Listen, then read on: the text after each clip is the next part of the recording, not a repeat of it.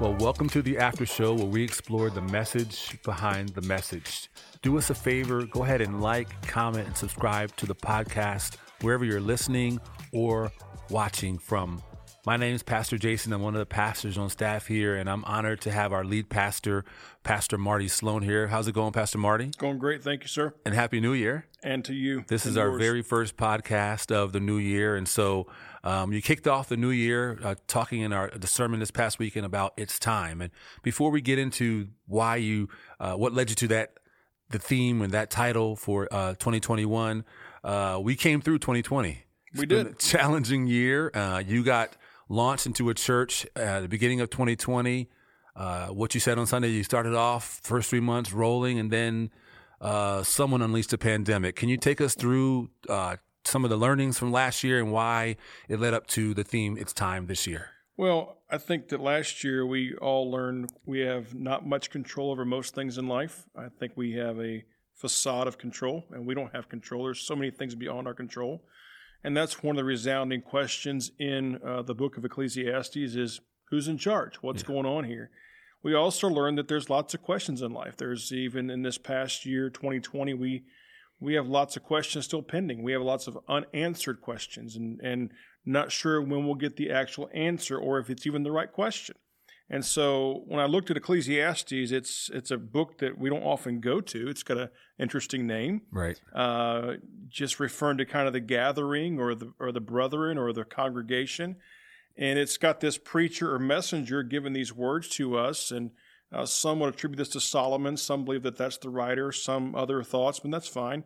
But it's interesting because this is a book full of lots of questions, and there's. As I look at the text, it's almost like there's question after question, and then you start wondering what's the significance in life. What's the purpose in life? And sounds like 2020. Like 2020, I think this past year we had a lot of that going on. And, what's significant? What's most important? Values clarification was really a central theme of this past year. So when I thought about the theme for this year coming up.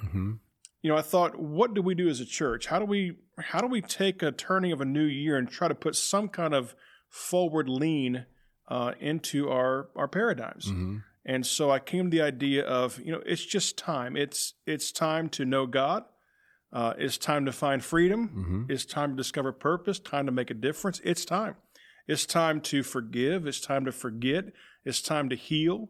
It's time to repent. I mean, we could make a long list of things and talk about a lot of things, and it's just time. It's time to have a better marriage. It's time to have better kids. It's time to lose that weight, save that money, start working out. It's time. Yeah. This is a brand new day, brand new year, and it's just time. Let's go. Well, I like the challenge of the phrase "it's time," and one of the messages you talked about on Sunday was there's a purpose and a time and a season, and it seems like we're moving from a difficult. We haven't moved completely from it, but we've come through a difficult season. And then the rallying cry here at the beginning of the year for the church and for those watching is that, it's time. It's almost like, let's peel back the layer. Let's get back to basics. And one of the challenges that you gave us on Sunday was to just know the sovereignty of God. And can you explain to people watching why is knowing about the sovereignty of God and just knowing that God is sovereign so central to its time? Well, knowing the sovereignty of God, it changes the tone for everything else going on. It changes the response. It's like being in an airplane. You're 30,000 feet in the air, and you're trusting in the sovereignty of that vessel. Yes. You believe it has your oxygen. It's keeping you afloat. It's keeping you from falling to your death. But in the meantime, there's always difficulty, discrepancy, passenger issues, service issues, didn't get my Coke right, didn't get my peanuts back to me on time. Right. And so you start looking at life and thinking about what really matters here. And so what matters most on a flight is the plane. Yeah. Is this thing flying or not? If it's not, nothing else matters. Right. Is there a sovereign God or is there not? Right. And as a church, as Bible believers, we would espouse to the idea of a sovereign God. Yes. Which means he is all-powerful, even beyond my comprehension. And the hard part for me to process is God's ability to be all-powerful, yet not be all-involved. Because for many of us, power interprets into control. Yeah. As a parent, you think you have power, therefore you try to control your kid. As you've learned and I've learned in parenting, your control goes away real fast. Absolutely. You just think you're in charge. You're not that much in charge. Right. One diaper change and we're out of there. We're done. So you start thinking about this, and there are some tensions there because the sovereignty of God brings to the idea of, do I trust God or not? Right. And that would include in times I don't understand. Right. I don't understand many things in life. And that's one of the things that the preacher here kind of grapples with in Ecclesiastes is, does anything even matter? I mean, it's all the same stuff. You work hard and you do all this and nothing matters. Right. And so we start down this journey of, is there a sovereign God? Is there not? The answer is either yes or no. There's no hybrid. There's no gray. There's no progression there. And if there's a sovereign God, and I believe there is, that shifts how I see everything else in my life. My good days, my bad days. If he's sovereign on Sunday, he's sovereign on Monday. Amen. If he's sovereign when I'm rich, he's sovereign when I'm poor. If he's sovereign when I'm well, he's sovereign when I'm sick. If he's sovereign when someone is born, he's sovereign when someone dies. Right, right. And we this past year really focused a lot on sickness, death, fear, disease, and rightfully so. Right. But was he still a sovereign God in 2020? Or for some reason, did God just take a year off and go on sabbatical from being God?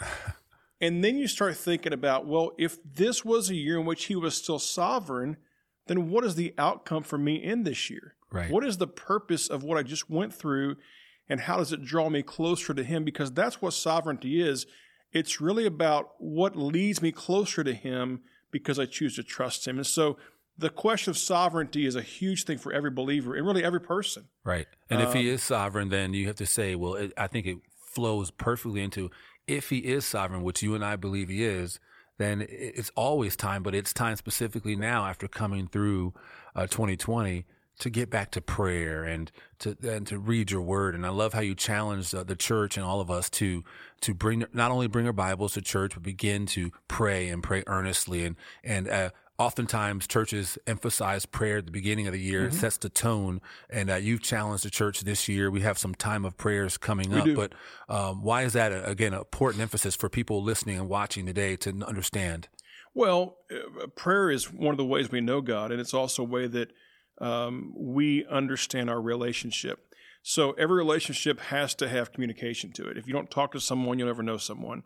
And so prayer for us is part of that vehicle. And this weekend, this past weekend, when I preached about this, we talked about that one of the primary points of prayer is praying from the Word. Yes. We don't know, if I don't know the Word of God, when I go to pray, I will begin to pray my will and not His will. Yeah. And once I know His Word and pray His Word, that begins to shape my will. Jesus in the Garden of Gethsemane, He knew the Father's plan. He struggled with the fact that He was coming to this place of giving His life, and that's why we see Him, praying and sweating blood drops and the tension there. Yeah. And Him even asking if there's a different way that's possible. I'm all for it, in layman's terms. Right. But then He said, nevertheless, not my will, but thine be done. So when I know the will of God, I begin to move closer to God's will and further from my will. Right. If I don't pray with an awareness of the Word, then I'm just regurgitating my thoughts, my ambitions, my drives, my desires. For my outcome. For my outcome. I mean, we've all seen someone pray about something, or allegedly, and they go and do it, and you're going, there's no way God gave you thumbs up on that. Exactly. Well, what happened is they took a window of time, they took a time out, they took a pause, time out in the situation, and they thought about it, and they thought, yeah, this is what God wants for me. They never went back to His will and said, God, what is your will? Right. What is your sovereign desire? What is your permissible desire? And there's different layers of the will of God. Right. And so they never went down that path. So sovereignty and prayer go together because an all-powerful God does have a plan. Amen. And I know that plan through prayer and through the Word. Well, I love that you connected those two, because if it is time, which it is, and the sovereignty and the prayer of God, the will of God go together, then that opens the access for revival. And you talked a little bit Sunday about seeing the supernatural and why that's important for us to open our eyes and have that expectation going into the new year. And so I love that you brought that point out, and just to say, see with the different eyes, because if we just focus on what we see, it would horrify us and keep us maybe locked into our homes and not go out and believe God for miracles, signs and wonders. And I know that that's one of your heart's desires, to see more supernatural in 2021. Well, I want us to move into the unseen. Yeah. I think this past year, man, we saw some rough things. We saw health crisis. Mm-hmm. We saw human crisis. We saw job crisis. We saw racial conflict crisis. Government crisis. I mean, if I were to summarize the main points of all of our worlds, almost every one of those, if not every one of those, have been in crisis this year. The church. Yeah. The church is a staple of my life. I mean, going to church for me is as important as going anywhere else. Right. And that was in crisis. I mean, it still is at some level. So our government's in crisis. There's tensions about the outcome of the election. Whatever your thoughts are, there's a crisis going on in our government system right now. A leadership crisis. Leadership crisis. There's an integrity crisis in America. Mm-hmm. There's an integrity crisis in our world today. So every touch point in my life has been in a state of somewhat difficulty. And so when you start thinking about that, you come to the conclusion of, what is God saying to me in this window of time?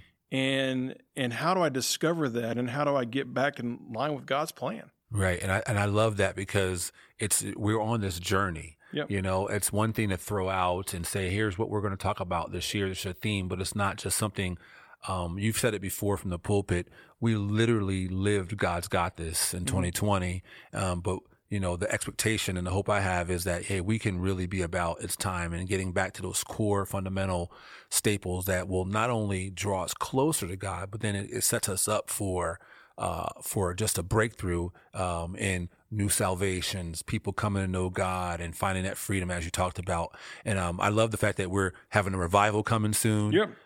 We got some dynamic speakers coming in that are going to just challenge us in the Word, and I think that refreshment is key for us to launch us into, I think, what's going to be prayerfully a great year with what God has in store for us. So, Amen. What are some of your just hopes and desires as you're looking at this new year? Kind of, what's your heart's desire as a pastor to see? Well, I hope that because, and let me just bump back to last year and bring that into this answer. Mm-hmm. You know, last year had lots of questions, and questions are okay. Just know that God is the answer. And I also think it's important that we stop asking questions He's already answered. I think at times our Christian faith, we can come almost like a pesky child to their parent. We keep asking God for a different answer. He's already declared what his will is. Yeah. So I think we need to understand that God has an answer for our life. So as a pastor, my prayer is that the folks here at the church and the body of Christ at large, every believer, would really come to a conclusion that God is and has the answers for my life. Yeah. And I find that through His Word, through fellowship in the body. I find that through relationship with Jesus and the local church and my family of believers. And I find that by living this will out every day. So I pray that people come to that place. I also believe it's time to draw near to God. Last year to me was kind of like an unsettling, dismantling. We went through a lot of different dismantling of our society. We went through dismantling in our homes, our families, depression high, domestic issues high, suicide high. There's a lot of things that happened last year that are very unsettling, unnerving for us. And I hope we'll come to a place of beginning to really realize the only solution for mankind is draw close to God. Right. He's the safety net. And I don't mean that in a crutch way. I mean that in a realistic way. He is what's holding us up as we walk this tightrope of life. He undergirds us. He's that cleft of the rock. He's that shelter. He's that hen that covers its chicks under their wings. His wings of refuge, the Bible talks about this. Right. And so I hope that people come to that realization and that we'll start drawing closer to God, not pulling away from God. What intrigued me, that prompted me to move to this It's Time theme, is that this past year we saw people more and more retreat to themselves that I've ever seen in my entire life. And you can certainly take a position that it was for protocol or safety purposes. And I understand that at some level, certainly, and I'm all for those safety measures. But as a general rule, we really begin to isolate. And the concern I have for mankind is that isolation always brings us to a place in which the enemy can attack us. Yeah. And, the Bible's so clear. It says, two or three together, a three-strand cord cannot be broken. Yes. But then woe to him who's alone. Yes. And how many people today are living the Christian life alone, living in their pain alone, living in their brokenness alone? Mm-hmm. And we've got to create an atmosphere that says it's time to draw near to God in your brokenness, in your pain, in your sorrow, and that the body of Christ embraces that. Yes. Calvary Church exists for broken people. Amen. We exist for sinners, pagans, unbelievers, skeptics, agnostics, whatever you are, we're here for you because God's here for you. And so we want to create that flow where people can know I can go to God. And so my prayer this year as a church is that we will understand that God has our questions answered for us. He is the answer. And that we'll feel safe drawing close to God, that we will remove the isolation. And I don't by any means suggest that means that if you're home during the pandemic and watching online that you're not connected, because we know people who are. At the same time, there are those who are not. Right. And it's both and so this is not a rebuke on people. This is an encouragement, an admonishment. Well, sounds like a shepherd's heart to say, I don't want you alone. Sheep. I don't want you by yourself. Right. I don't want you to be there when the wolf comes in. Right. The Bible says our adversary goes about like a roaring lion. I love animals and nature. If you've ever watched Discovery Channel, it's always the one that gets away from the herd that gets taken out. Yes. And it may not happen right away, but it just happens over time. Eventually, he's the one that gets isolated and then picked off by the enemy. So don't be alone. Right. Well, you're not alone. Well, that's awesome. Thank you for sharing your heart, Pastor Marty. And that's all the time that we have for today. But do us a favor and go ahead and like and subscribe to this podcast. Click the little bell and get notifications, and that'll let you know when our next episode is. We plan on doing these every single week, so we look forward to seeing you back here next week.